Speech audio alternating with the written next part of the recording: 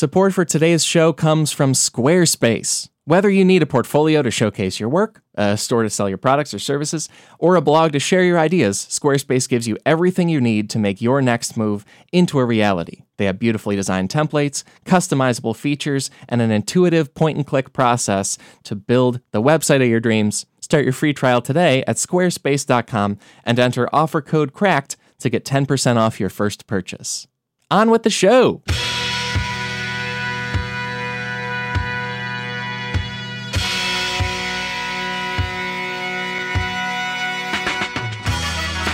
Hey there, folks. Welcome to another episode of the Cracked Podcast. My name is Alex Schmidt, and I'm the head of podcasting here at Cracked. I am also known as Schmitty the Clam, and I am also proud of you. Yeah, good job, you. You did it. You figured out a way to get to this moment where you've got access to a fancy device that plays podcasts for you and the time to do it. Hell yeah. High five yourself, because as far as society is concerned, you might as well be living under a bridge right now. So like really, high five yourself. Do it. I'll wait. Just kidding. I won't wait. We got a great episode for you, and we got to get to it. It's a great one. Because today on the show, we're talking about how to be a human being.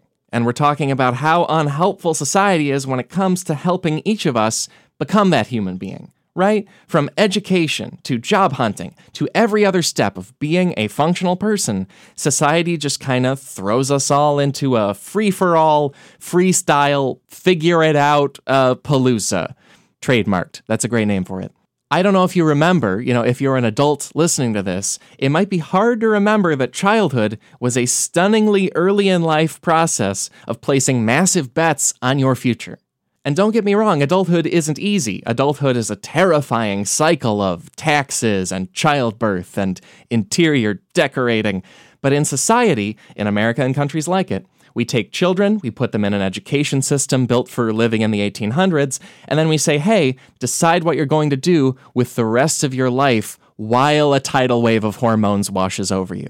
As David Wong wrote on our website, Cracked, in May, of course you don't know what you want to do with your life. He wrote that in his article, 6 Facts That Will Clear Up Your Confusing Life, and he addressed that to everybody. Whether you are 13 or 43 or 73, society is the opposite of here to help you. It's expecting you to turn your coal mining experience into a tech job or turn the college degree you planned as a 17-year-old into a lifetime of gainful employment, or lead an adult life of innovating, inventing, and redefining the whole economy after training for that by sitting politely and taking careful notes. I'm also thrilled about this episode because I have good news for you. We've got an exciting and funny and enjoyable take on that tough topic. I will be talking about it with Cracked's own Jason Pargin, who writes for the site as David Wong, and also Christy Harrison. They are some of the smartest and funniest people writing about this stuff anywhere. And I think we find a lot of silver linings along the way. And we tend to do goofy voices when we describe life in olden times. So hey, bonus funny voices. That's fun. Anyway, I'm going to bring you straight to that conversation because society's hanging us all out to dry, and it's time to kick some ass. So please sit back, and as you sit back, congratulate yourself on how much ass you've kicked in the borderline dystopian circumstance of being alive right now. Anyway, I'm digressing. Open your ears and enjoy my talk with Jason Pargin and Christy Harrison. I'll be back after we wrap that up. Talk to you then.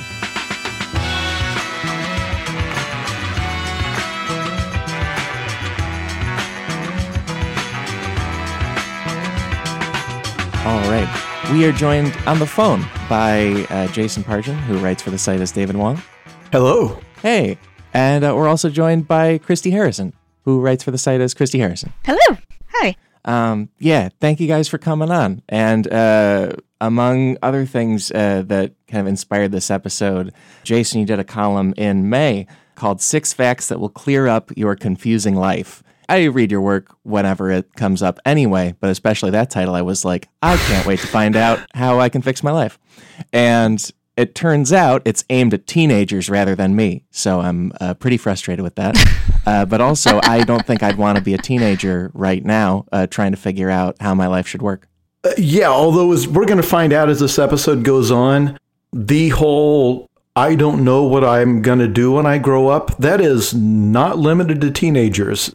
Yeah, there are plenty of people in their 40s in the exact same situation. It doesn't end. The premise of the column was that all of the anxiety and fear you feel when you're in your 20s, when you're in college, when you're a teenager, when you're in that phase where you have friends who seem like they were born to do a job and they've got a career trajectory and you have no idea.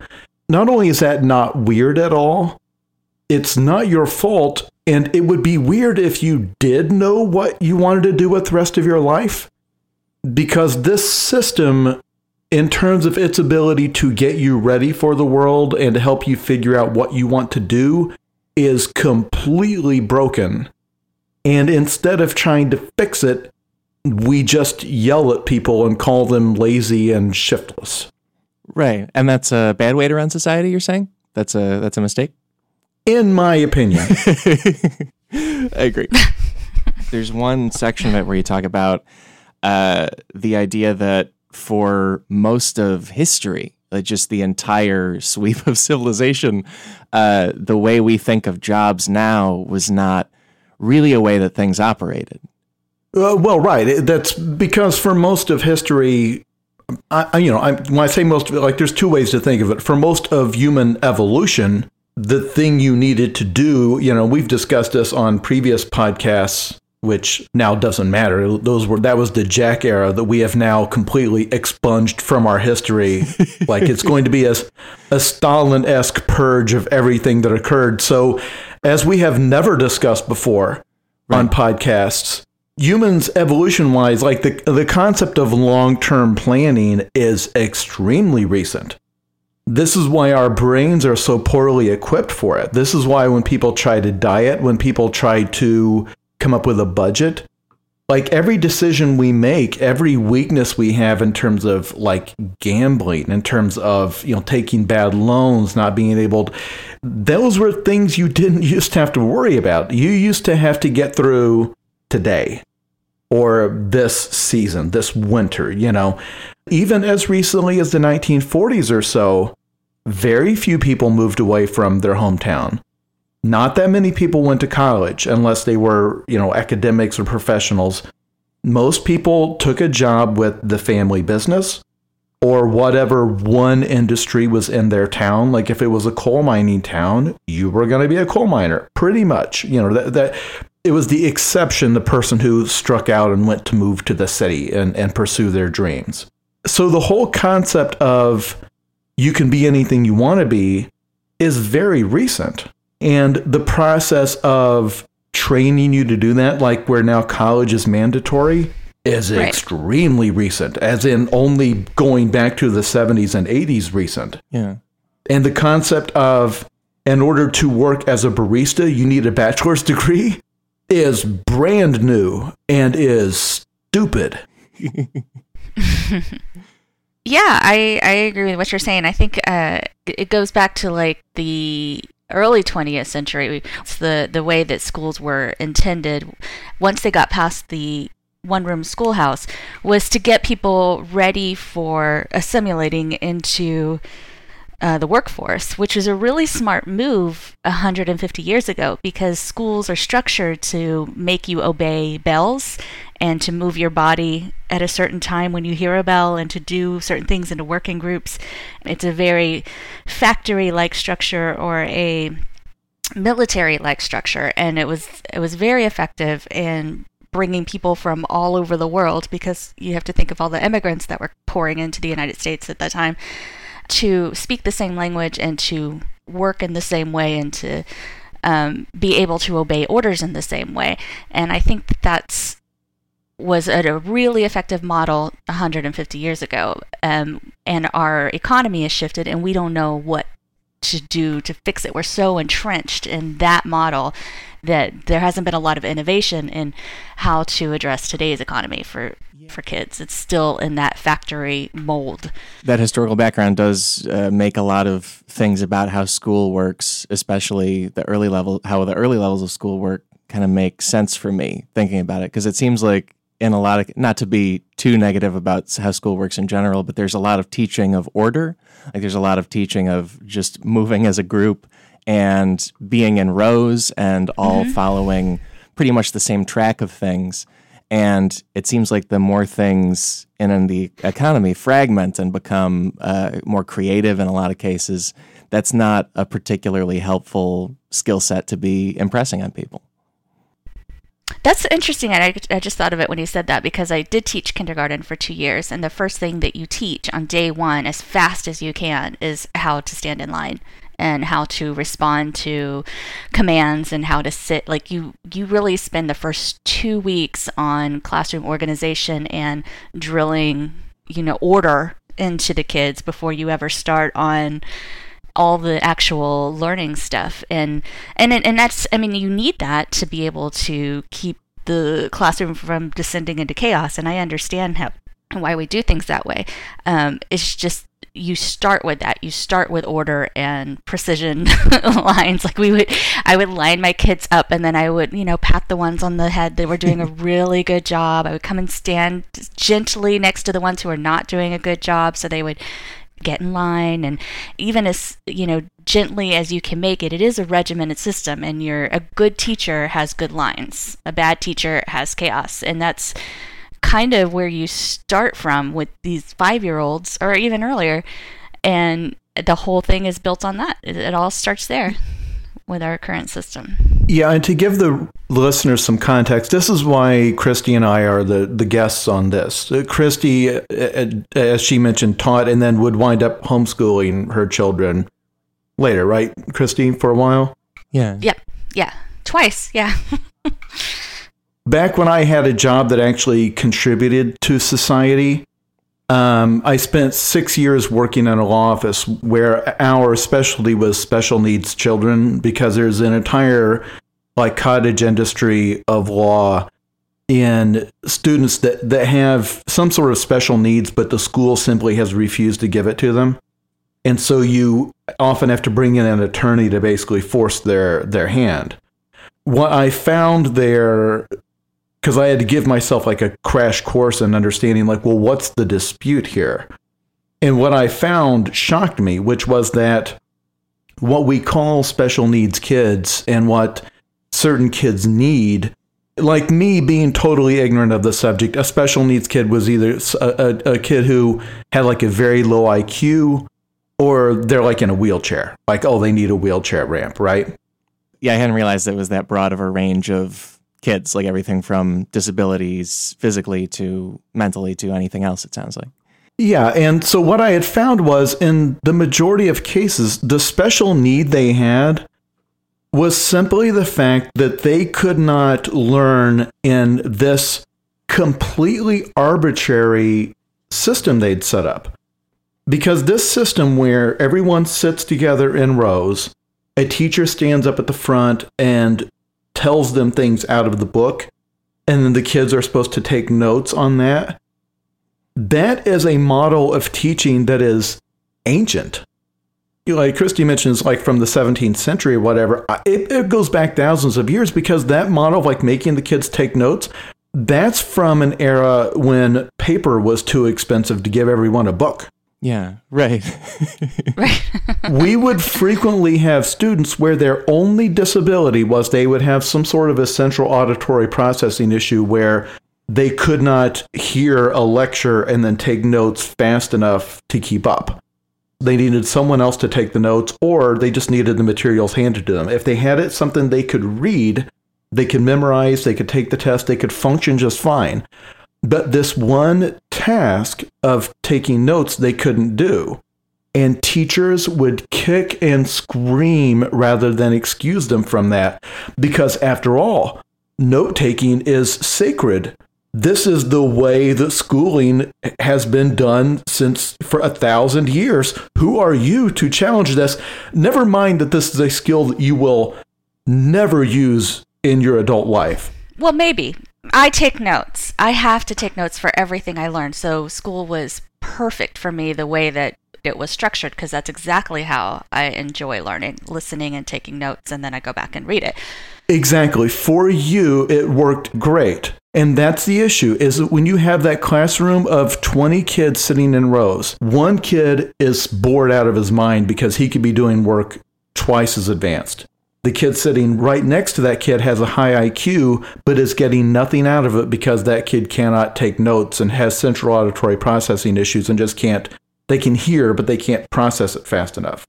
The kid sitting next to that kid has some completely unrelated issue, has anxiety or attention issues, but they're all getting the same lesson in the same room in the same structure because that's just how we do it. And then from a kid's perspective, if you're that kid who cannot function in that format, now multiply that times 7. Because you have 7 classes and 7 teachers who are on you for not being able to function in their classroom. And for the parents, it's the same heartache because it's not just that one class, it's 6 different subjects that you're expected to master, including chemistry and, a foreign language and all these, it just compounds. And then multiply that times 12, for every year that you're put in this system, which is why I homeschooled eventually for a little while, because it just, the pressure and the heartache and it starts so young that you just kind of want to give up on this system. It's just not worth it. I don't know how you guys felt as kids, but I remember being a kid and feeling like something that one adult said felt pretty authoritative. Like if a grown-up told me something that was true about the world, or like maybe I'd look into it later, but it felt pretty solid. So if an entire set of adult teachers are telling you that you don't know how to learn, or you aren't being a good student, or you aren't trying, or, just some negative feedback like you're lazy. Like that. If you get that from a dozen authority figures every weekday for a year, that would have an effect on you. That wouldn't be great. The one that we would hear a lot, and this is for all 3 of my kids, and is they're distracted. Lazy was what we got a lot, and we fell for that for a while because we really did think, well, if you just sit down and do the work, if you just do it, then we'll be fine, because they'd all say, oh, they understand, they're smart, they just are lazy, they don't work and do the work. And then you just multiply that year after year after year, and something's gonna snap eventually. Or what we did was we just said, okay, no, we're gonna take our kids' side on this, and we're not going to have this fight anymore. And for a while, we did that. I did homeschool my middle daughter. I wrote an article about it, and it was while I was working full time. And it was just this, you could see the future and the defeat in her eyes, and the conferences over and over again just were weighing down on her. And we just said, we can do it ourselves. We'll figure it out. Turns out she really missed her friends, and she ended up going back to school. But she went back to the school with this attitude that, first of all, this doesn't matter. She just has to pass, and that's all we're gonna do. We're gonna make sure she passes. And we did work with the school to get a 504 in place. And I do the conferences, but when I do the conferences, I'm on her side, and the conversation is, what can you do to help her? And that's it. That's the end of it. What are your accommodations? And it helped, and she passed. And I think that's something that's good for parents. Getting back to the conversation, though, it's a hard thing as a kid to see the future. Let's say you're in 7th grade, which I think is the hardest grade, where your body's just a wreck and your brain is, a mess, and that the schoolwork is actually very hard, and you're looking ahead for the next 6 years of no freedom and never getting away from this. It's hard to talk to that student and say it's going to work out fine, because you really are in for a pain, and this is not going to be fun.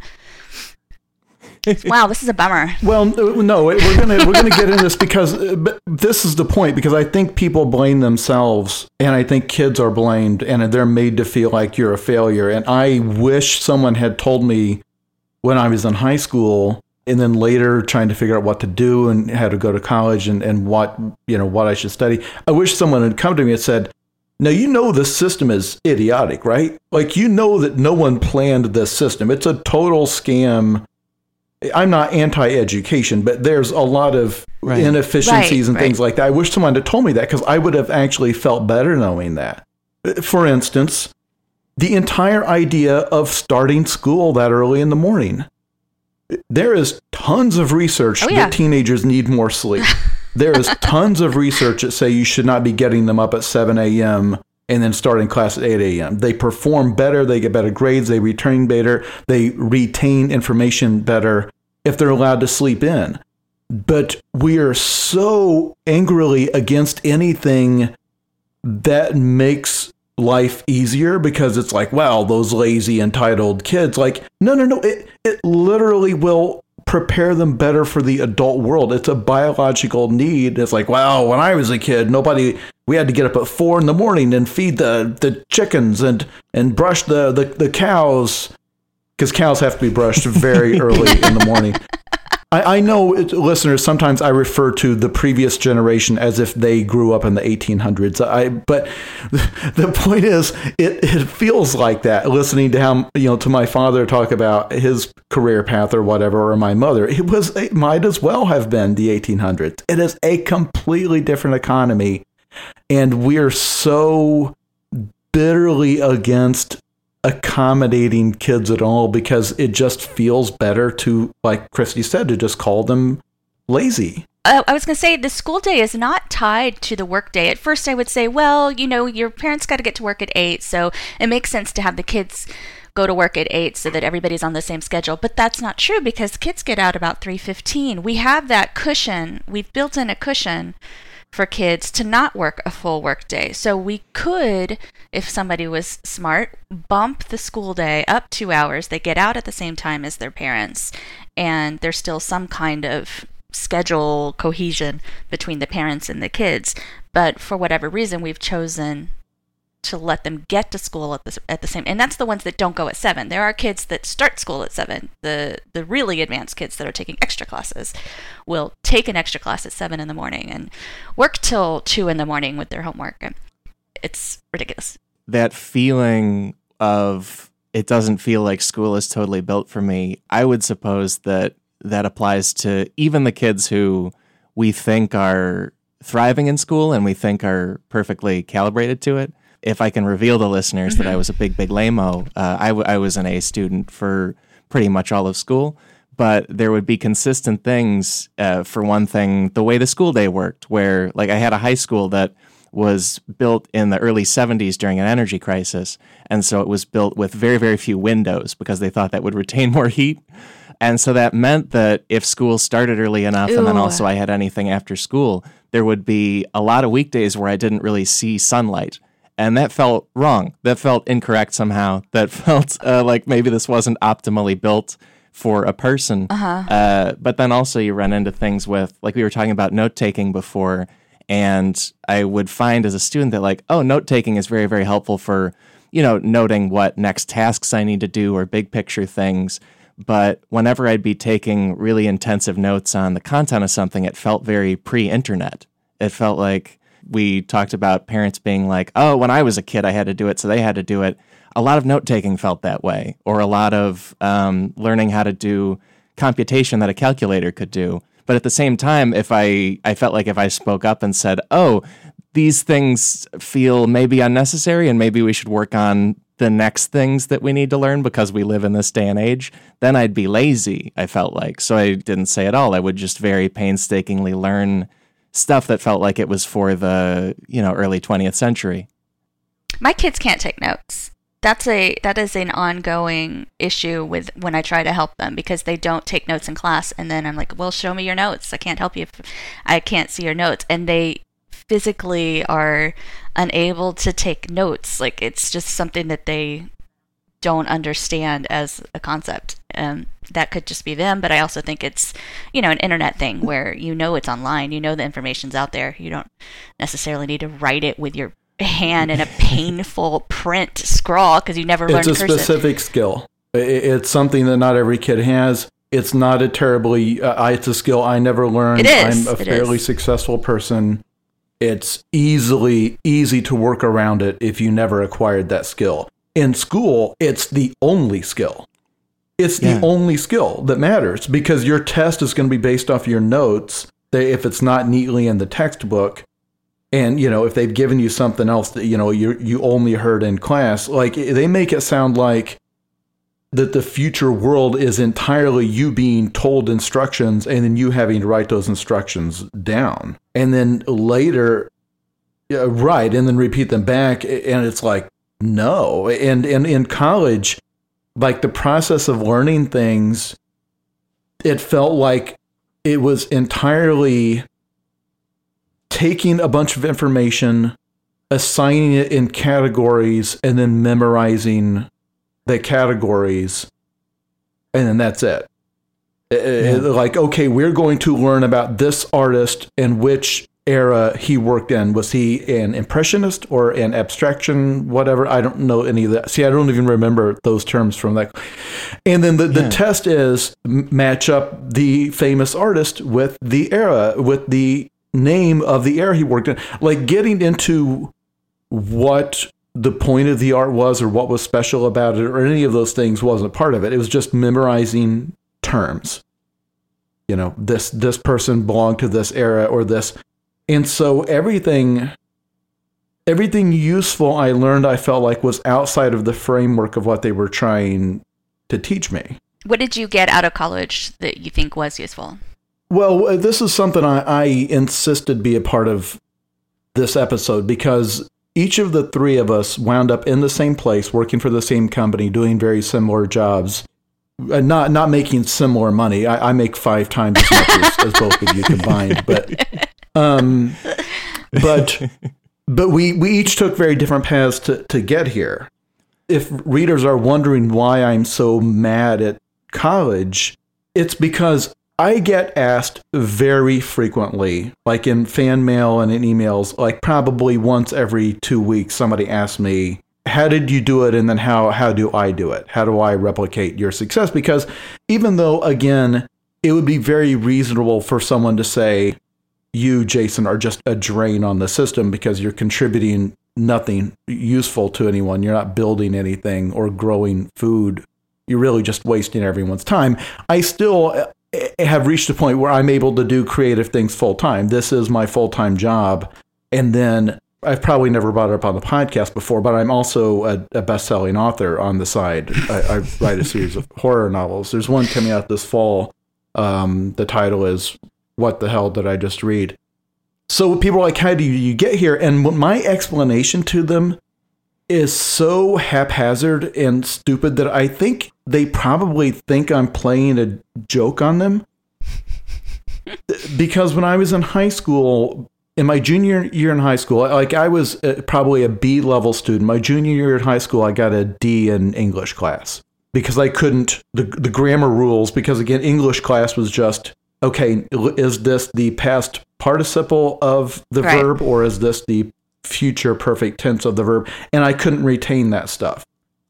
Even then, I could structure sentences and stories and ideas and explain things in a way that I felt like was better than my teachers, because that's the one thing I could always, that's my one life skill, so I'm very proud of it. That you're better than teachers. And I was always good at it, but I felt like my teacher explained this in a way that was terrible. If I'm explaining it to a third party, it's like I could do it better than that. So I was not a spectacular student. My senior year, I got half of my credits by doing an off-site work program at a place that sold office supplies. And I decided that I was going to pursue a career in selling office supplies.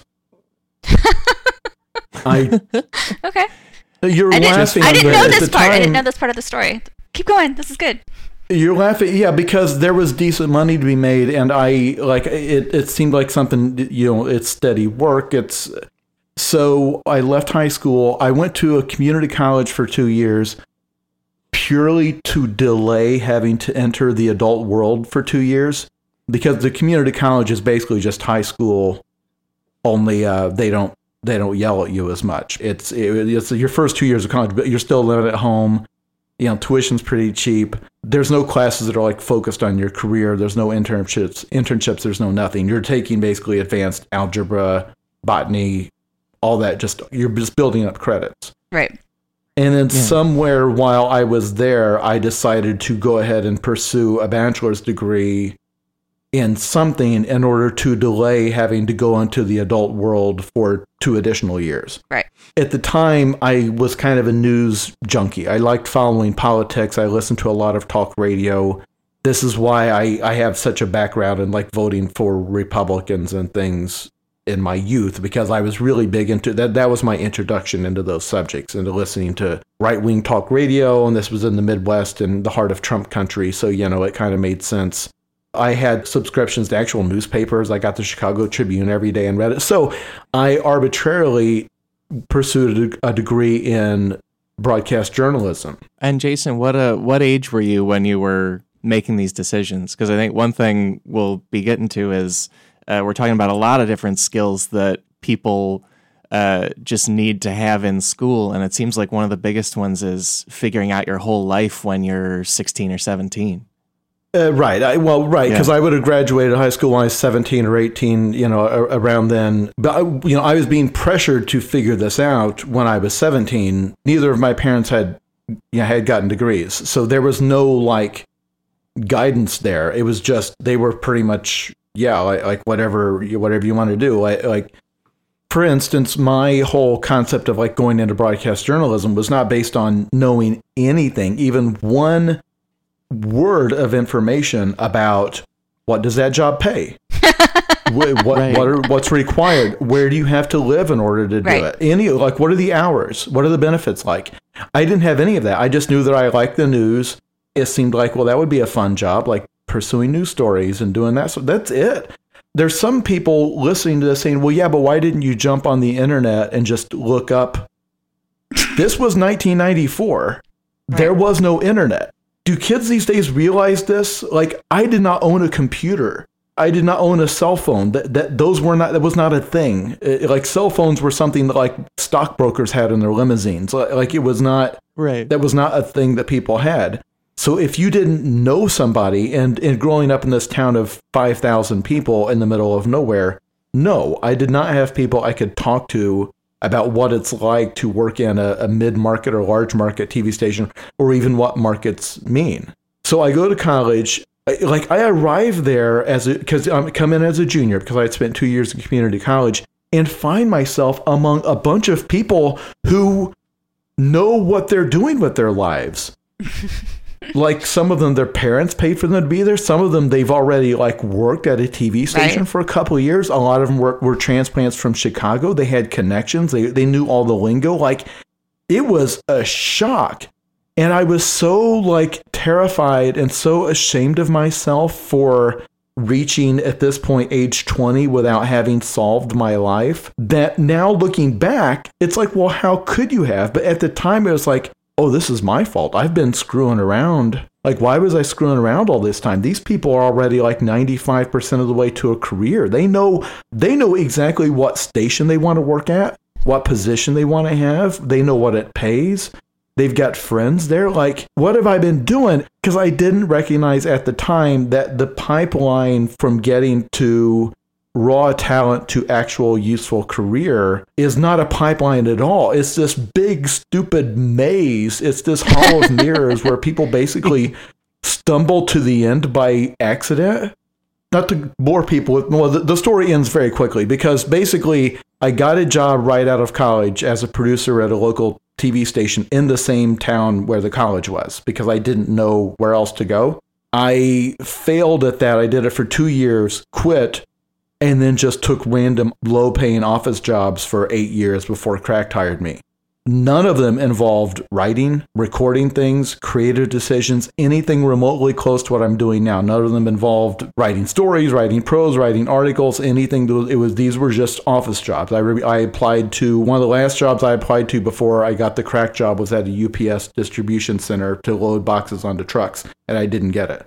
2007, I got this job because I was writing a website on the side for my own amusement to blow off steam, and because I was friends with the guy that had this job before me, Jay Pinkerton. That's it. He recommended me. That got me an interview. That got me the job. That's why I'm here.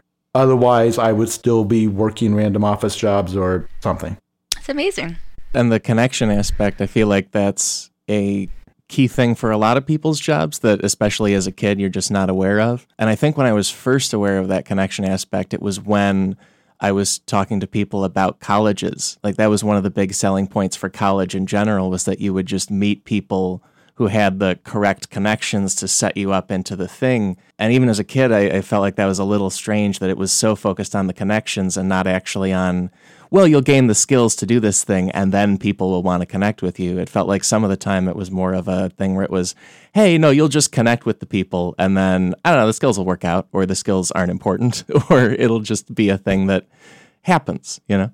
I'll tell my story in a second, but one of the things as a parent that we got heavy into was what you're talking about with creating that path going way, way, way back. Like, my oldest son, we started making him volunteer at the local music festival when he was like in 9th grade, and we made him volunteer at the radio station last year, and he needs to go do that right now too, because he's only got a part-time job and he needs to still continue with this connection, so that by the time he graduated high school, his resume is pretty robust in terms like of all the free stuff that he's been doing in the industry in our little town. But that's something that had to click for me to know that, well, he's not going to go to college, but he still needs to be competitive, and we need to get some skill sets on there. And so for each of the kids, I kind of set this agenda for them, which also sucks for them because that's probably not the best way to be a kid.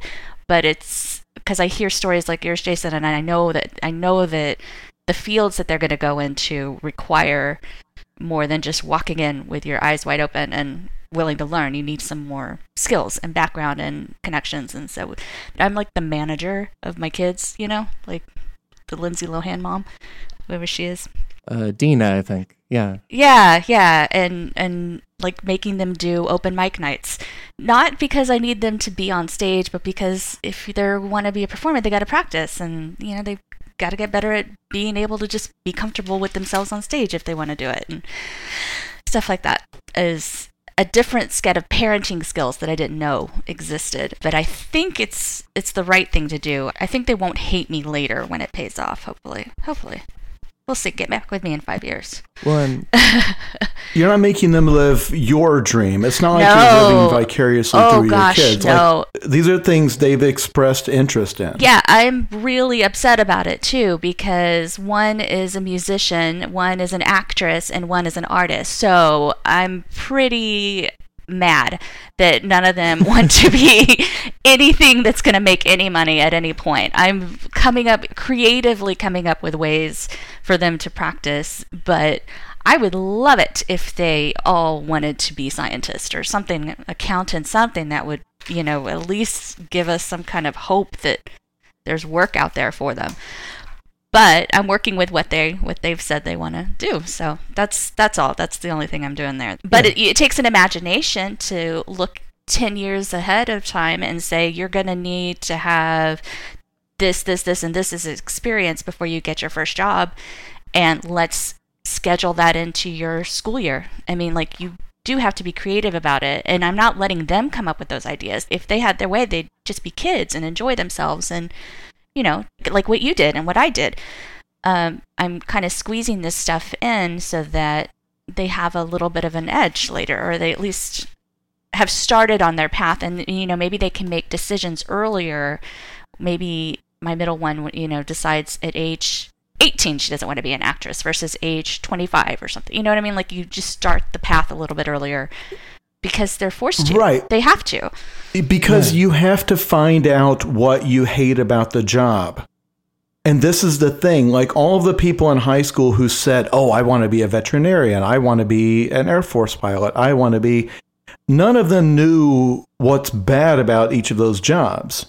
Because every job has that. It has the stuff you just have to tolerate, right?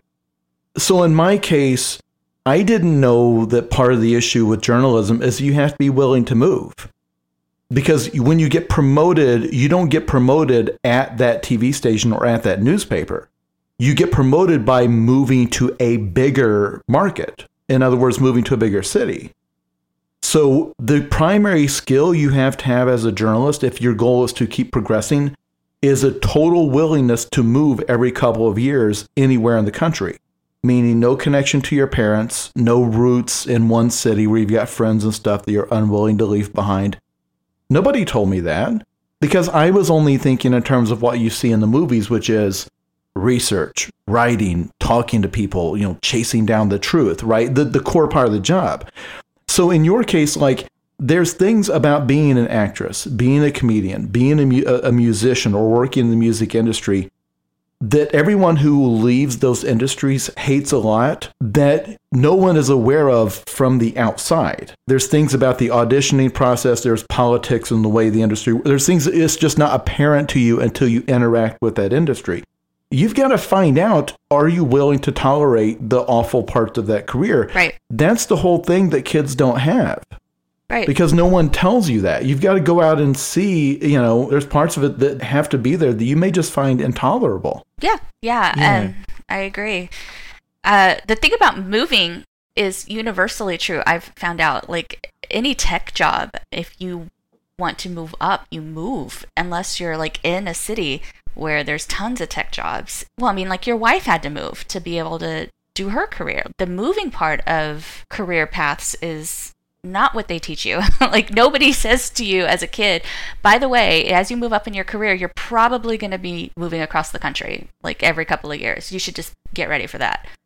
Nobody says that. And with all those things, like, Christy, I think your kids are lucky that they have somebody in their life saying, hey, we should put together a structure for being exposed to all these things, because your kids certainly aren't the only young people in America who want to be musicians or artists. And there's no system, like you say. When you say, there was science or something that was a path they want to tackle, that would be neat. And I think it's just because there are some structures already in education and in how we move people into the workforce where there's like a few limited jobs where there's a pretty clear pipeline. And even then, I think it just appears to be more clear than it is. But yeah, I don't know. They're lucky with that. And I don't know how we get more people in front of those things sooner. I mean, there is a pathline. There are schools of music. This is something I wanted to touch on. We aggressively are avoiding four-year colleges, specifically because the older two don't want to go. They've said out loud they don't want to go to college, and so we're honoring that. But also because their fields don't require degrees. So my son is a musician. And again, this was my idea because he was like a 15-year-old kid who can play guitar and wants to work in the music industry, doesn't want to sit at a desk. And he's like, I don't know what I'm going to do. And I said, well, what about sound engineering? He's like, yep, that'll work. And so, like, he's going to go to a sound engineering school when we can raise the cash to send him so that he's not taking on any debt. He's very compliant right now. If he changes his mind, I think that will be fine.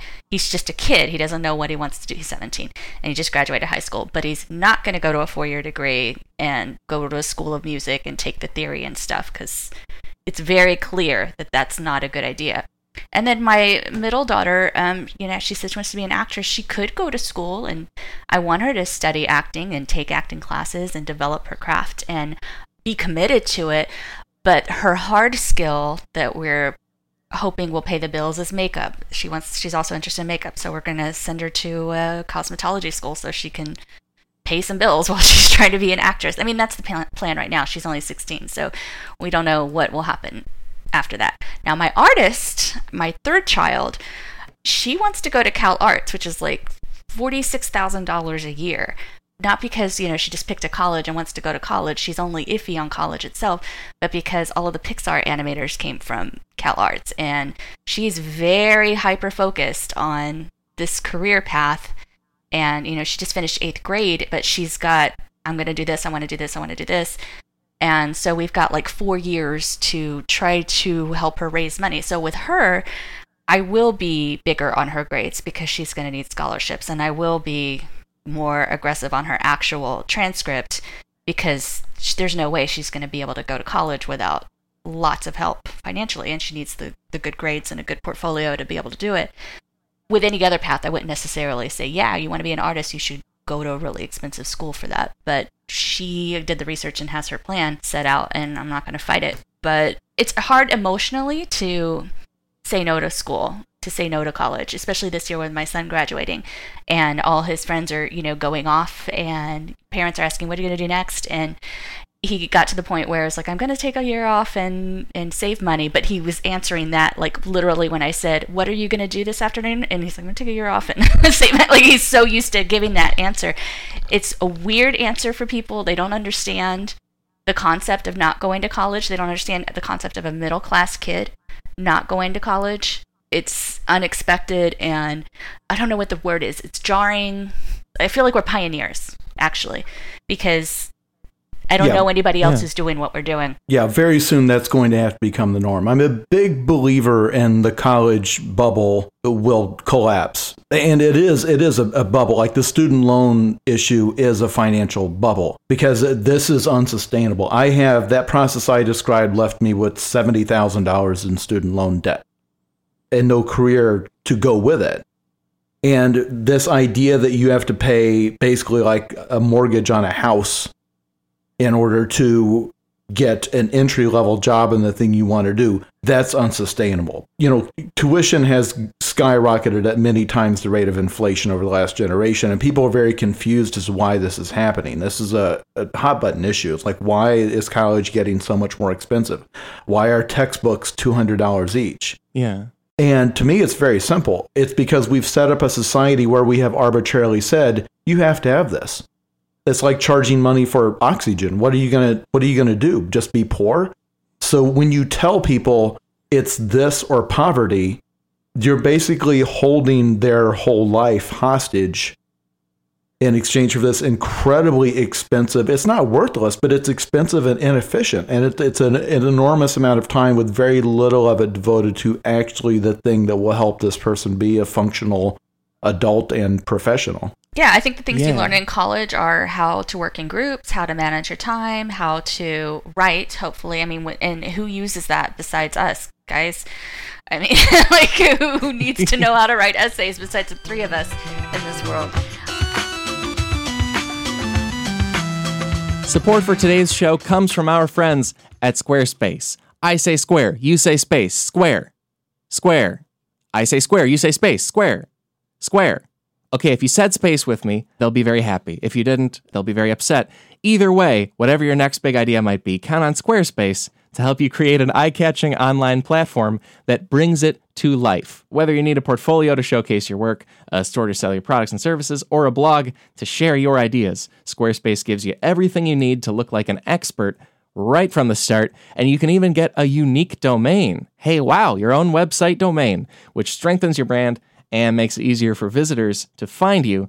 Their customer support is available at all times for whatever you need, 24/7. Think of them as your very own IT department, and make your next move by starting your free trial at squarespace.com today. Enter offer code CRACKED to get 10% off your first purchase just because you're friends with us. Man, I got the Squarespace hookup and you can get it too. Again, enter offer code CRACKED for a 10% off discount at Squarespace.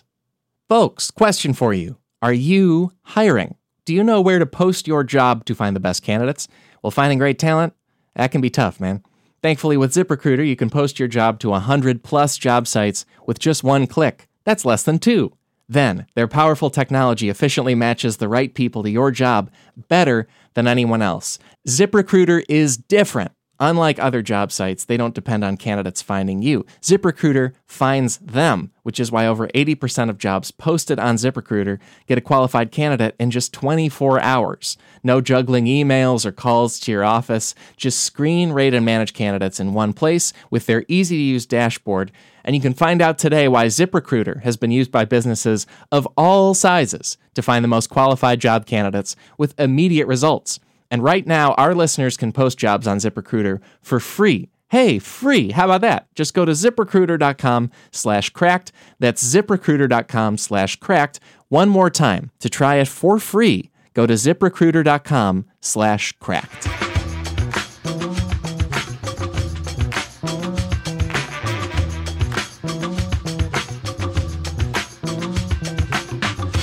Well, I would still like to get to Christy, like your process for arriving at this job. Yeah, I think definitely. people will find that interesting because, again, you also have what is a dream job for lots of people who aspire to write or do comedy or whatever. But to have arrived at age 50. Ah, nice. I'll start in high school. I was active in my high school in like the speech and drama stuff. And so I look back and I think I got most of my writing skills in high school doing debate and writing speeches, which I highly recommend for anybody who's ever going to write anything, because you are forced to organize yourself, and that was a good experience. But I didn't know what I wanted to do when I graduated high school. I just knew I wanted to be middle class because I grew up in a poor household, and I knew I wanted to move away, and I didn't have any other plans, so I just took on all the loans in the world just to get out. And so I, like you, I guess I didn't really have anybody counseling me that maybe I shouldn't be taking out all this money to go to a private school.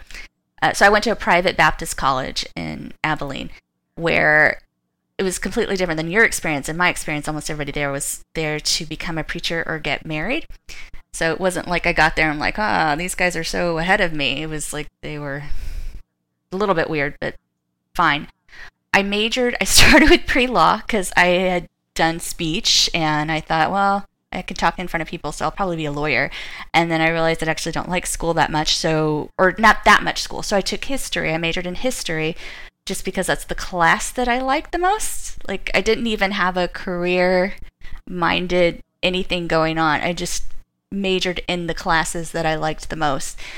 And then I got married, and then I got pregnant, and then I graduated, and I worked office jobs after that because I didn't graduate with a degree that was useful. I had a history degree. I worked at Merrill Lynch. I somehow ended up at financial institutions doing secretarial work. 3 kids in, I realized I don't know what I'm going to do during the summers. I don't want to take my kids to daycare all summer. That sucks. So I went back and got a teacher certificate, mainly so that I could be at home with my kids in the summer and after school. Then I got a job. I taught for 2 years as a kindergarten teacher, and I really liked that. But then my son started kindergarten, and it was very clear from the beginning that the structure of the same kind of work that I was giving my kids and because his teacher was my mentor, didn't work for him. And so I was sending him homework to my students. He would bring that packet home, the same kind of homework, and it would just reduce him to tears because it was so much work, and he hated it. That was the first time we realized that maybe the school stuff was not for us. We moved to Idaho when my husband was recruited by a retailer. And when we got up here, I couldn't find a teaching job. So I went ahead and pulled out him from first grade, and I started doing preschool with my middle one. And then my youngest, we started her little preschool.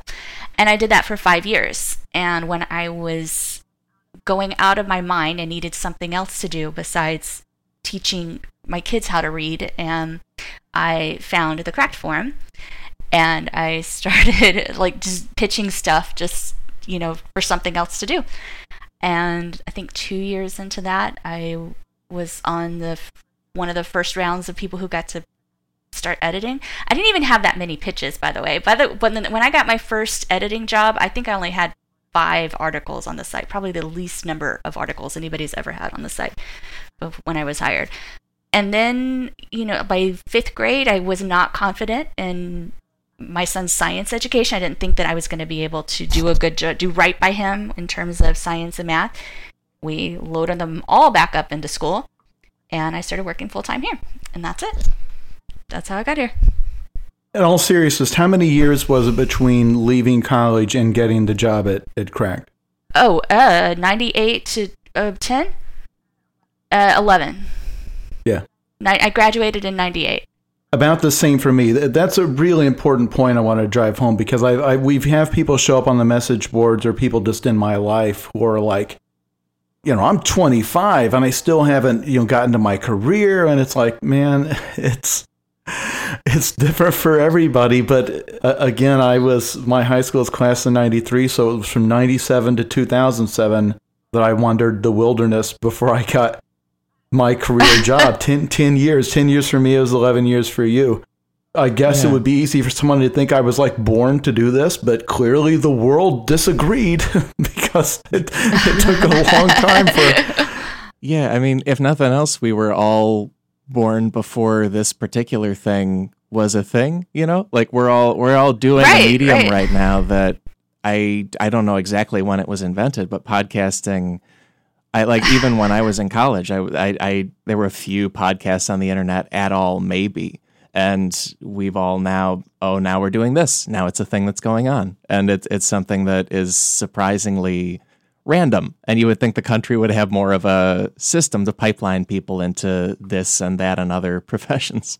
It's hard. If our job ended now, I think about this a lot because you have to as a adult with people who depend on you. If this job ended right now, I don't know, I would not be able to replicate it anywhere. I'd go back to the classroom as fast as I could because I don't have the hustle to try to figure out how to do this thing anywhere else. I don't have the imagination to try to figure out how to do this somewhere else. And I think that that's very, very hard for people to understand that adulthood is going to be, at this point, I predict for everyone, a series of jobs and changes. And you have to be so much more flexible than our grandparents and our parents were. And you have to learn how to be happy when you don't know what you're doing and when you don't know what you're going to be doing tomorrow. And that in itself is a skill that nobody told me I'd have to have. How to learn how to be happy when you don't know what's next. And this is the heart of why we're talking about this, Christy. What she brought up is, it is my theory that a lot of the anxiety in America that we call economic anxiety, that we call anti-immigrant anxiety or things like that, a lot of the bitterness, a lot of the people, the people that elected Trump. And yes, this is another Trump episode. You didn't know that. We're like an hour in. This was about Trump the whole time. He was calling from inside the house. Yeah. That you have people that are in stretches of the country where they've seen their jobs shipped to China. They've seen their jobs go away because it's an antiquated industry like coal mining or something, or farming, or automation has gotten rid of the job. And we get, or you see a headline every day about a new terrible thing that millennials are doing. These people in their mid to late 20s who are still living at home, still don't have jobs. They eat avocado on toast for some reason, which sounds disgusting to me. And all of this, we target our rage at every possible direction. We get mad at immigrants. We get mad at the Chinese. We get mad at the corporations for moving the jobs. We get mad at the wealthy CEOs for taking all the money. We aim our rage at every direction, or the people out of work, we call them lazy, or that they're inner city thugs and they don't have any work ethic. The thing that is the problem is the thing that people should be mad at, which is that we have a new economy where you must be flexible. You must be, there's no such thing as a lifetime employment. You're going to have to change careers in midlife. And there is no system whatsoever in place to help us do that. We would prefer to just waste human beings and just tell them, you know what, just go home. We'll send you like a check for disability or something. We'll put you on some painkillers. If you've been doing a job, then at age 40 you find yourself not able to do it again because you threw your back out or something. It's like, oh well, you're just going to sit and rot and die for the rest of your life. That as a culture, we cannot recognize that human beings are a resource. Human beings can do amazing things. All human beings, even terrible human beings. Look at where I am.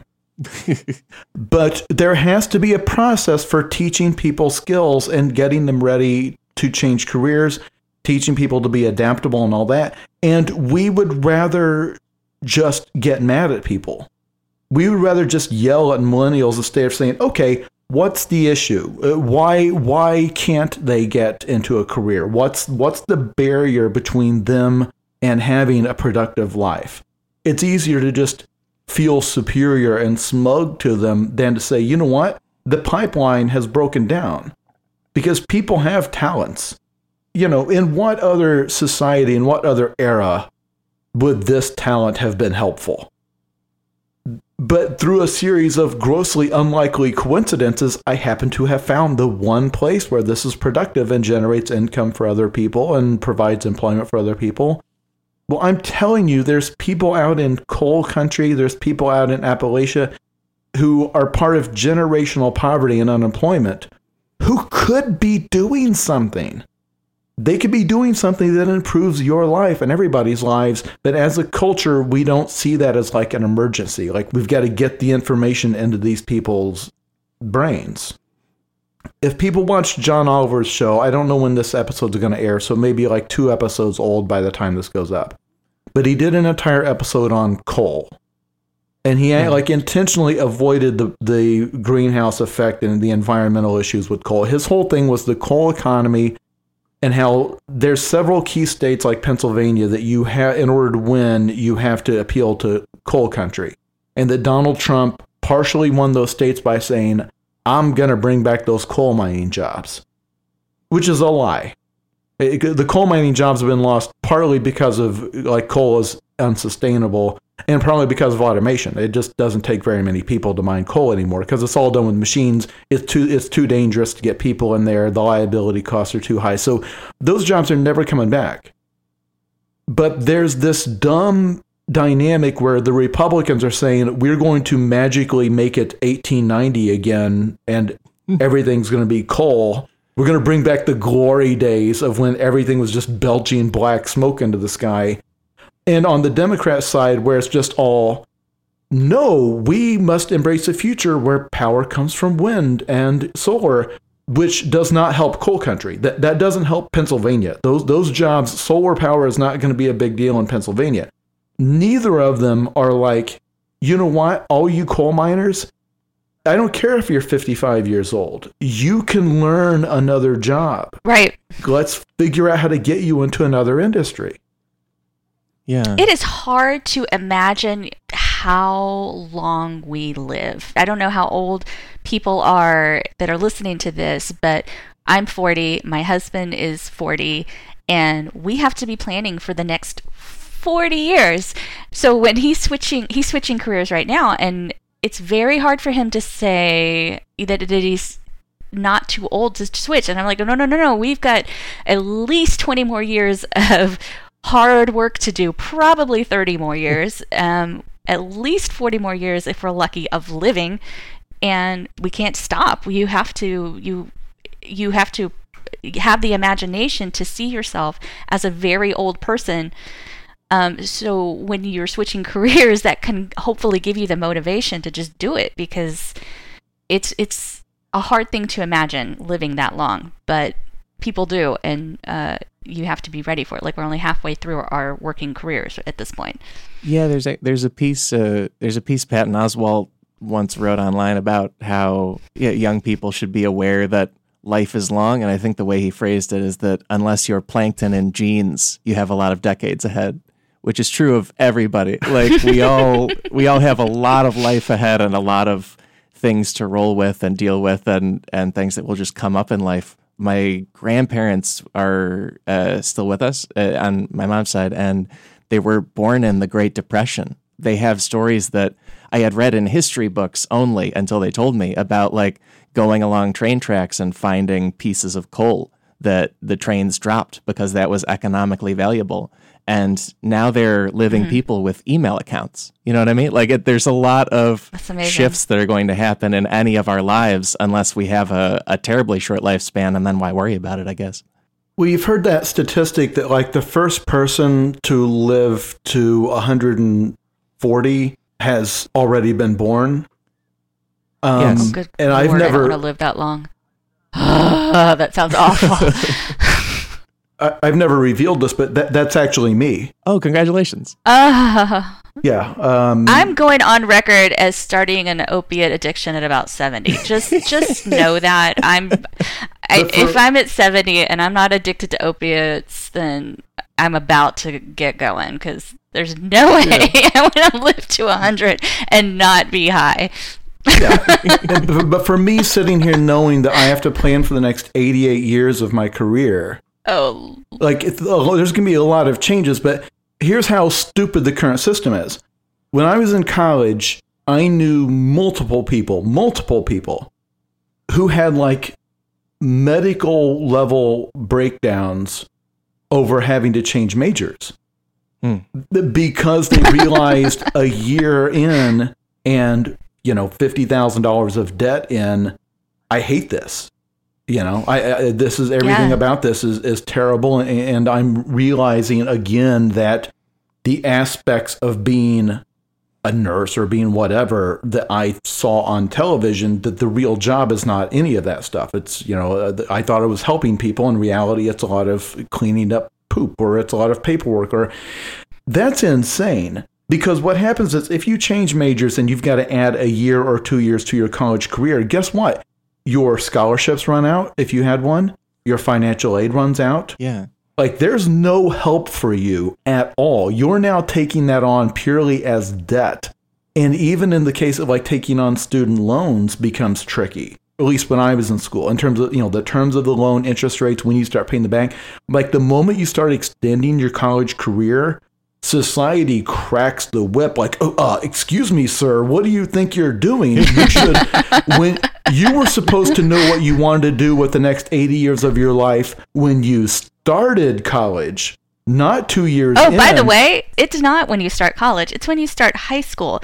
You do career counseling your freshman year, and they line you up for your high school path, because if you want to be competitive, you need to be in AP classes, and you need to start that at age 14, not, 17 or 18. And the pressure on high school kids, I don't think anybody and like our age appreciates what emotional stress high school kids are under unless you're living it.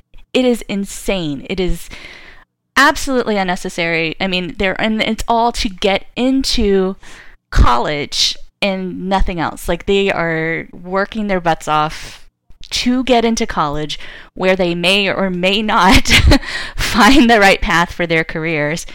I think high school is actually much more intense than college at this point in our education system or whatever. Like, I think kids, once they get to college, it's like you breathe a sigh of relief. Well, it was for you too? Oh, yeah. No question. I got a bachelor's degree, and my brother went to medical school, and so I can specifically remember both of us being under intense high school pressure, because that's how you get to the next step.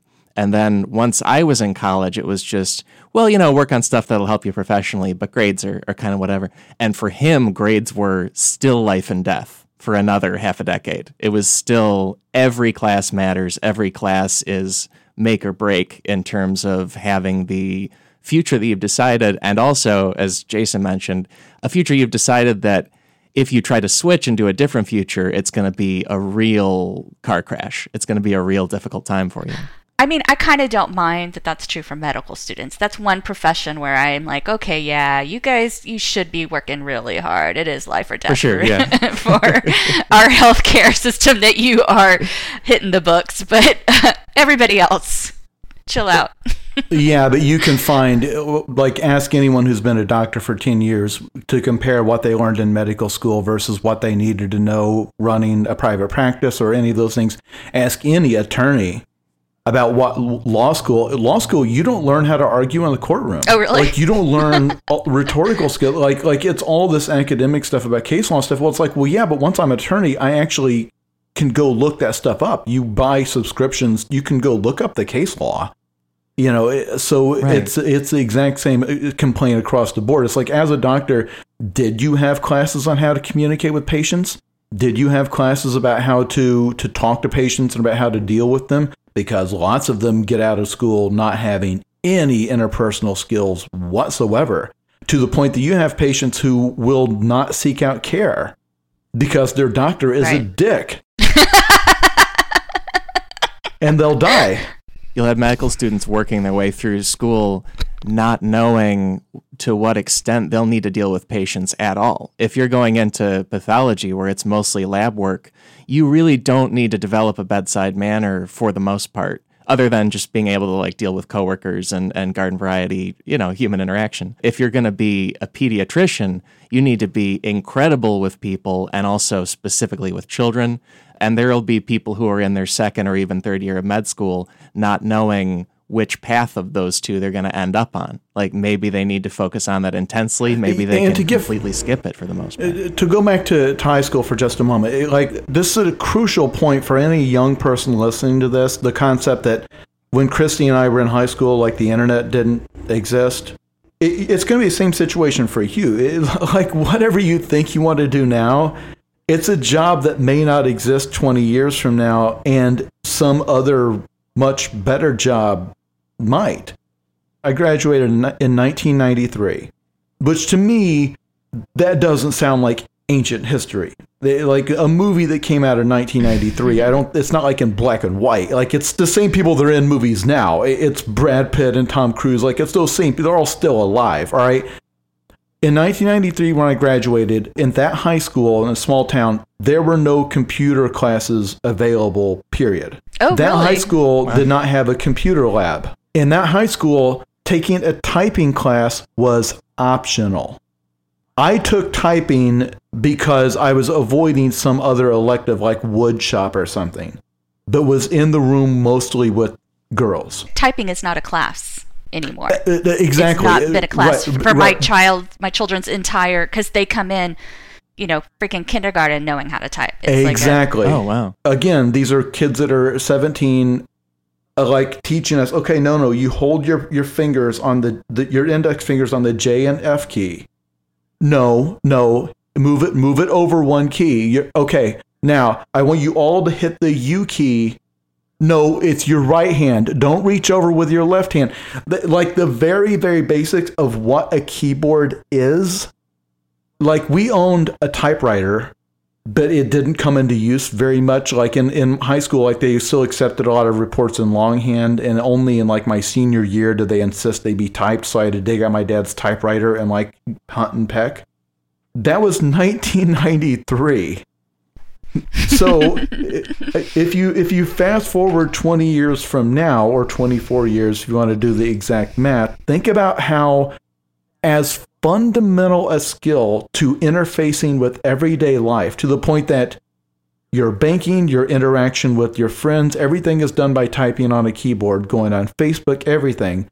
There is some fundamental skill you're going to need 24 years from now that they haven't taught you yet, that it is not common yet. The skill that you need, and Christy said this earlier, the one skill you need going forward is the one thing they don't teach you in school yet, and that's adaptability.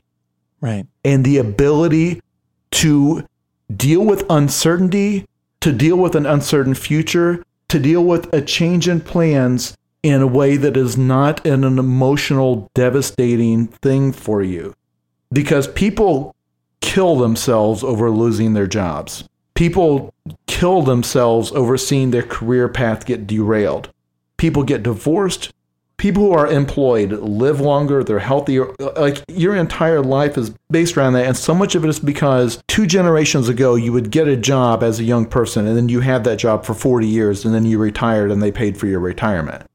And that's gone. And like even the language we've used in this episode, like, well, you need to figure out what you're going to do with the next 60 years of your life when you're a teenager. It's like, actually, you need to figure out what you're going to do with the next 10 or so years of your life, but you are going to need to learn at some point that all of the ground is going to shift under your feet, whether it's because of automation or just whatever. That situation is a crisis, and it's in particular a crisis for people, or the longer ago their education was, the more of a crisis it is for them.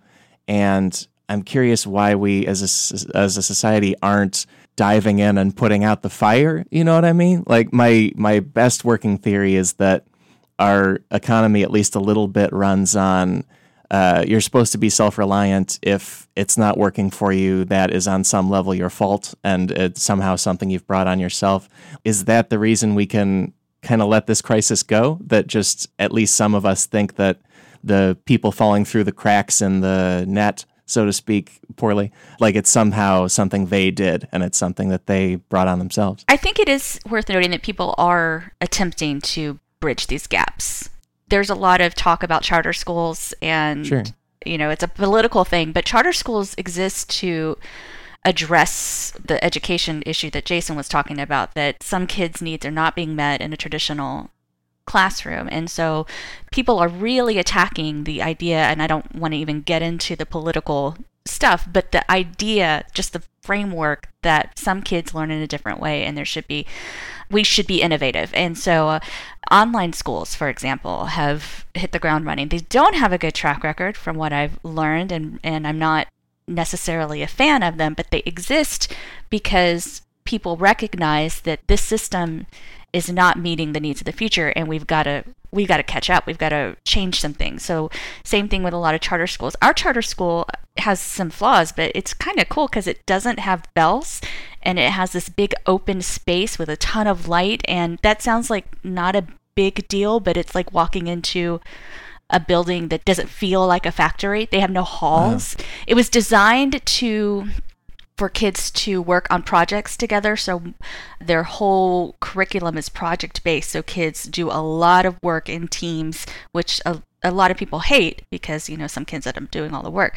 But it mirrors a job or the workforce a little bit better. They don't have text. I'm not trying to sell anybody on this school. No. They don't have textbooks. They all use their laptops. And it sounds built like a professional space. Like it's built like... Yeah, it feels like a professional, more like one than there aren't cubicles. I wouldn't say that. But I do think that if you open your eyes and you look around, there are people and institutions and groups that are rushing to try to bridge the gaps. We were talking about boot camps. My husband's probably going to do a development boot camp versus 20 years ago, he would have actually gone back to school. He would have gone back to a classroom and started from scratch and taken computer science classes from the beginning. And now we're looking at a 6-month program where he learns very specific skills to do very specific kinds of work that only addresses this field. And I do think people are adjusting. It just takes generations to revamp a whole system. And then by the time we do, it's going to be a different system. And it takes time. Well, here's the thing. There's a lot of incentives that run the opposite direction, because like getting public schools set up in America was not a neat and simple process. Like in the beginning, a lot of it was done through the church. Yeah. That's true. That's true. And then at some point, it's due to, people just needing basic skills that they can function on the farm, and later it function in a factory. And so you have schools named after wealthy benefactors, like Vanderbilt University, because you had wealthy people realizing that, we need an educated workforce. Just the public school system in general was controversial because so many people were like, why do we need to send my kids to school? How dare you make it against the law for my kids to stay home and be farmers just like me? And it took decades to get to that point, just where open, one-room classrooms existed. There is an irrational thing we do as human beings that it objectively makes the entire society better if everyone has an education, everyone has a useful skill, because obviously if there's a choice between a person living on welfare their whole life or becoming a scientist and inventing a cure for cancer, like objectively, it's better if that person gets a job and cures cancer. If you ask us as a society to pay for that person on welfare's education so they can grow up and get a good paying job curing cancer, we don't want to do it. With the public schools, think about what happened when they tried to desegregate those schools. It is objectively better for society as a whole if black populations are having jobs, being productive, making money, paying taxes instead of getting tax money, being law-abiding citizens instead of being criminals who we have to throw in jail and then pay to put in jail. Like, it is objectively, mathematically better for us. Like greedy, angry white people in the South, it's better for them if those black people have educations and get good jobs. Even then, the moment that my tax dollars are paying for this black person to get an education, I'll be damned.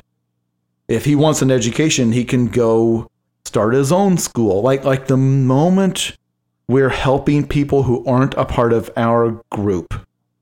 And I'm telling you, since this is an episode about Trump, if you go to a bunch of left-wingers and suggest we need to pour a bunch of money into coal country to get those people help, to help the opioid crisis, to get them education, it's like, well, they voted for Trump. Why should we have to help them? Like they made their bed, they can lie in it. Like the lack of sympathy for someone who's not in our group is a universal thing, even though in the long run, it would help us. In the long run, having a thriving coal country that's with a booming economy helps LA. It helps nationwide. It helps the tax base. It helps everything looks better. And it's the same thing like when you hear people complain about like lazy immigrants, these people coming in from Mexico and they soak up our welfare, and these second generation, they're citizens, but they because they were born here.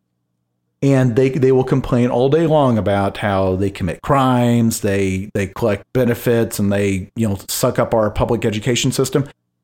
If those Mexican immigrants suddenly became high achievers who were dominating, getting the top grades, winning valedictorian every year, flooding colleges, flooding graduate programs to get law degrees and medical degrees, if those young Mexican kids were suddenly competing, were high achievers that were competing with those white students, you think their attitude toward them would improve? Where now you're having to fight over the good jobs with them? Hell no. Because people can't stop seeing it as me versus you. It makes it particularly strange that when people are in politics and in the public sphere super concerned with immigrants as immigrants are the ones coming for our jobs and they're coming to the country to take everything over. For one thing, statistically, immigrants are a wonderful group in many ways in terms of incarceration, education, just lots of other demographic factors. They're a net positive, but also in terms of people coming into the country to get jobs, a lot of them are people on something like an H-1B visa where they're a highly skilled worker coming here to do the work. And there's a piece in the Washington Post about how the title of it is, "If Trump Restricts Skilled Immigrants, the U.S. Could Lose Jobs to Other Countries." And they talked to a professor at UCLA named Margaret Peters, who's doing a study that finds that when the U.S. prevents highly skilled tech workers from coming here, tech companies just kind of set up shop where those workers are. Or they'll just have them work remotely. Absolutely. Because why wouldn't you? It's incredibly easy to just work with them over email and Slack, or just set up an office in India or wherever they'd like to do that. There's not really any reason to block out highly motivated people who want to come and work here specifically. Yeah, that makes sense. That's a perfect example of how people can't quite wrap their minds around how the world has changed. And this is across all ideologies. It's the same. The questions people ask or the concerns people have, it reflects that they're still thinking of a world from the 1980s, which makes sense because politicians are very old. A lot of CEOs are very old. A lot of CEOs still have the attitude of like, well, if you're working from home, then how do we know you're doing anything? How do we know you're not, you don't just have porn open in another browser tab? And it's like you evaluate the results the same as with any other employee. You evaluate the deadlines. If the person is not a self-starter, you'll find out very quickly, and you supervise them. If they can't do it, they can't do it. But the idea that, no, I need them all in the same room and in a cubicle, and we supply the chairs in the office and all that, it's like, because they can't stand the idea of like somebody sitting there in their pajamas and the TV is on and like their dog is sitting in their lap and they're doing work for your company at the same time. It's like, well, that's shameful. You should have to put on a suit and tie to come work the call center where no one can see you. It's crazy. It's like technology has changed everything. You're not appreciating that a lot of the dumb barriers you're imposing on people is effectively a superstition, or whatever word you would use for some antiquated thing that people insist on because they no longer can think of a reason for it, but it's just the way it's always been done. This is why I have faith in the future. I have faith that eventually, yes, people in coal country, or pick your depressed area of the country. That's just the one that gets a lot of press coverage these days because of the election. But those people could all have jobs for a company in LA or in Canada or in China or in whatever. Like, the fact that you can instantly communicate, the fact that everything you could do in an office, you can do from home. Even if you insist on face-to-face meetings, we can freaking set up a camera and do it. If you need to see my facial expression for some reason, yes, we'll set up a thing so you can see the annoyed look on my face as you tell me things. If it's not enough to hear it in my voice, we'll figure it out. The technology exists. And it's crazy because even with immigrants in general, there's an editorial in the New York Times by a columnist named Bret Stephens, and the title is "Only Mass Deportation Can Save America," which is actually, it's a satirical gag title, because then his whole piece is about how immigrants are incarcerated less than Americans. They quotes a study that says illegal immigrants are incarcerated almost half as much as people who are already here and citizens. The vast majority of people who made the Intel Science Talent Search, which is a big science award for kids, the vast majority of them are children of immigrants. Immigrants start businesses about twice as often as people who are already here. Like, there's so many reasons to bring those people into the country, and then at the same time work on the troubles of people who are already here by fixing how the job market works in the first place. Like, if we have a perception that new people coming in are the whole problem, then we're just blocking out future great citizens while still having the exact same issues that we already have. Yeah, the joke was the mass deportation is everyone right, but immigrants. Yeah, we deport all the citizens. Wants to deport the white people was the joke he was making. Another thing you brought up in the notes, Alex, was like there's like a doctor and a nurse shortage in America, and those are both good examples because there's actually lots of industries that, like, the issue is not that there's no jobs. Like, there's lots of industries that are starving for skilled labor. The Association of American Medical Colleges says that by 2025 we're going to be short 41,000 doctors if things go well. Like, if things get worse, it'll be a lot more. And that H-1B visa I mentioned before, that is often used to temporarily bring in a doctor, in particular to a rural part of America, because that's where it's the hardest to find, especially specialists, but also just general practice doctors. And if we're doing things that let us bring in people like that, we tangibly help ourselves. And all we need to do is look at data and think about it and approach this from a perspective where the crisis isn't new people coming into the country. The crisis isn't millennials buying avocado toast. You alluded to that editorial before, but that, if people don't know, that bounced around the internet, that someone was arguing that millennials should stop buying avocado toast so they can buy houses. There's a price difference there. Those things cost different amounts of money. But what we need to do is match people who are here and people who aren't here with the correct professions, and not be mad at everyone for struggling in a system where we're all just kind of freestyling it. We're all just sort of improvising and trying to figure out what'll work best as technology changes everything like it always has. For example, where industries like coal mining and manufacturing are losing jobs, industries that are booming, I mentioned nursing, but anything that's like home health care, anything that's care of the elderly, they're desperately short of people. And those can be decent paying jobs depending on what skill set you bring, but things like physical therapy, things like that. But if you're asking the question, well, why all of those unemployed coal miners in Pennsylvania and Virginia and elsewhere, why don't they just go to school, get a 2-year program to become nurses? Can either of you tell me why they don't? There's a specific reason why they don't do it. The finances of it, I would think. Nope. They can't move? Nope. Let me think. It's because that's women's work. Oh, now. It's because that industry is 90% women, 10% men, and they will openly say it in surveys. They will openly state it.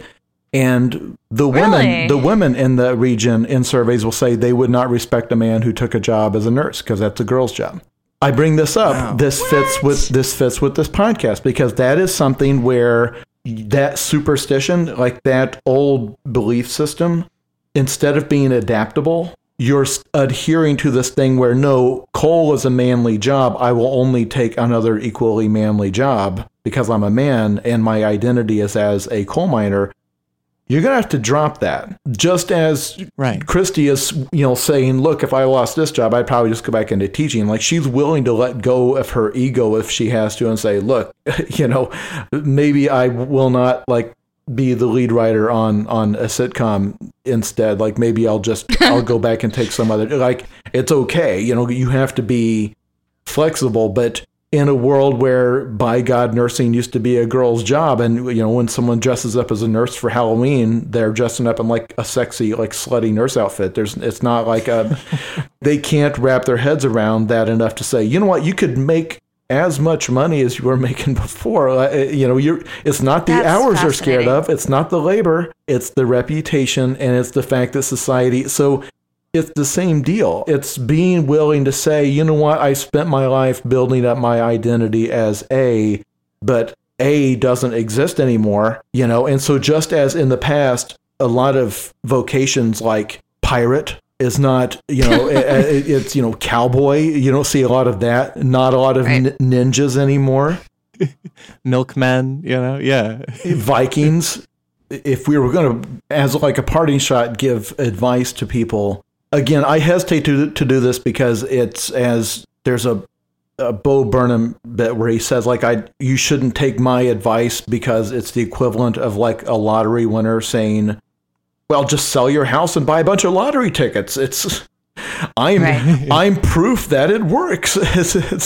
He's like this, it was an unlikely thing, but I will say this, that, I had 2 years working in my chosen field and then left and then had 8 more years of trying to find something. During that whole time, I was always on a payroll.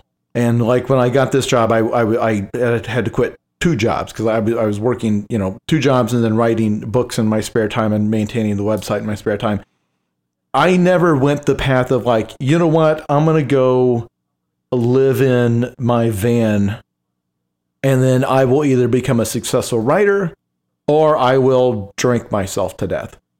I was writing comedy in my spare time, writing a horror novel in my spare time, doing all of these things, but I also was working at a law office. I was working at a health insurance office. I was working, I was just doing, I was taking freelance work where I could, I always was on a payroll somewhere. And I always told people that, you want to be a musician, that's great. You want to be a poet, I would never tell someone not to pursue that dream because what kind of a hypocrite would I be?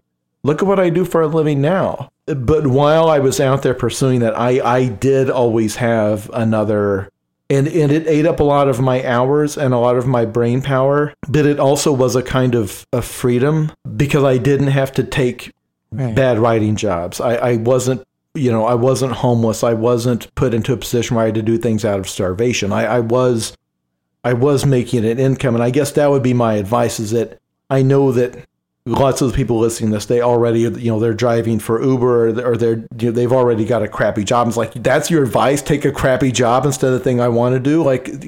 Wow, you're a genius. But I know people who kind of crap on that and kind of are acting no, you got to strike out and go out to live your life and go, if you've got to die in the gutter pursuing your dream of being an actress, then you die. That's it. And I like seeing motivational posters like that. It's I got to say, I'm not a fan of that. I think you will learn more because not 1 minute of that work time was really wasted. I was learning that whole time how to deal with people, how to get projects done on deadline, how to manage my time, how to manage my health when it was difficult to eat right and things like that. It all taught me things that I use today. And I think the education system doesn't, at least for me, I remember having my first guidance counselor session in high school, and I think the first question was, what do you want to study in college? We weren't really exposed to a world that is the world and is the world even more now, where you're going to be doing some things that pay the bills. And that's going to be part of building a life that you're excited about and happy about. And it's even more and more and more going to be the way things are. And it's okay to never be passionate about anything. by the way. Like, to just be the person who takes a job and then has fun hobbies at the end of the day, or, you know, or doesn't take a job and raises kids. And, you know, like, there's a million ways to be happy. It doesn't have to be this fulfilling, world-changing career that you can brag about, you know, to your friends. It can be anything that, you know, helps you sleep at night. That's so positive. This is good. This is great. Yay. Folks, that is our Cracked Podcast episode for this week. My thanks to Jason Pargin and Christy Harrison for joining me on that one. Idaho time zones are fuzzy, but I think we had 3 time zones worth of guests on one show, and I think we had a lovely time. Anyway, before anybody jumps in and corrects me on how Idaho time zones work, let's dive right into footnotes. We are linking off to a lot of great Cracked stuff on these issues and more things you might like about coal, doctors, robots, and other crucial national resources. We're also unbelievably excited about our next new podcast. And when I say new podcast, I mean a whole new show. It is called Cracked Gets Personal. It's hosted by our own Robert Evans and Comedy's own Brandon Johnson. You know Brandon from Harmontown, NTSFSD SUV. That's one show title if you don't know that show. It's very funny. You also know him from Rick and Morty, and Brandon and Robert are hosting Cracked Gets Personal. The show is like one of our personal experience articles if it was also a good documentary and a great comedy show all rolled into one. That show is launching Wednesday, August 16th on Earwolf and on Cracked. Be sure to subscribe to it so you'll get every episode of season 1 of that show as the episodes come out. Our next live episode is this Saturday. I'm so excited. Already ironing my shirts for it. It's at UCB Sunset in Los Angeles, August 12th, and our topic is, what is the best video game universe to live in?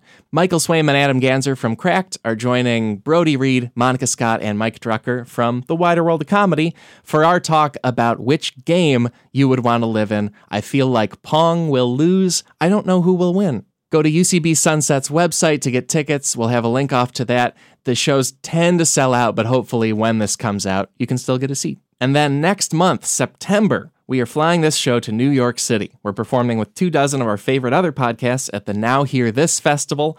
That is September 8th through 10th at the Javits Center in Manhattan. And you can see all the shows on it with a single festival pass. You can get that pass at nowhearthisfest.com. And we have a promo code for it, which is promo code CRACKED. Gets you $20 off the pass. But as I've said on past episodes, that code runs out eventually once enough people use it. So don't miss out. Get in there and see us for cheap.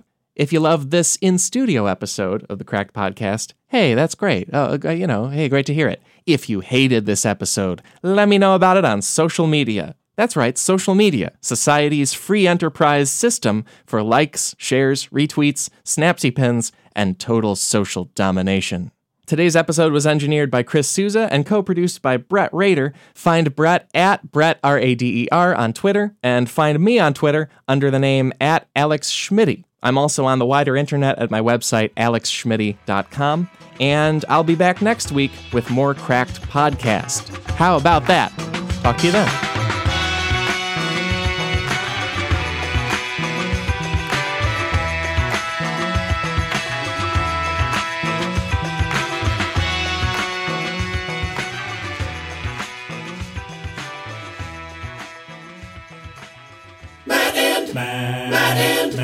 James Bonding Podcast. James Bonding is back. I'm Matt Gorley. And I'm Matt Myra. We are officially back with weekly episodes of the James Bonding Podcast exclusively on Earwolf. We'll be tackling all of the movies, official and unofficial, and a whole lot in between. That's right. You might want us to talk about James Bond Jr. Stop asking. We might. We won't. But we'll talk about a lot of other things. Why should you trust us? Because we're James Bond lovers. Not experts. Subscribe now.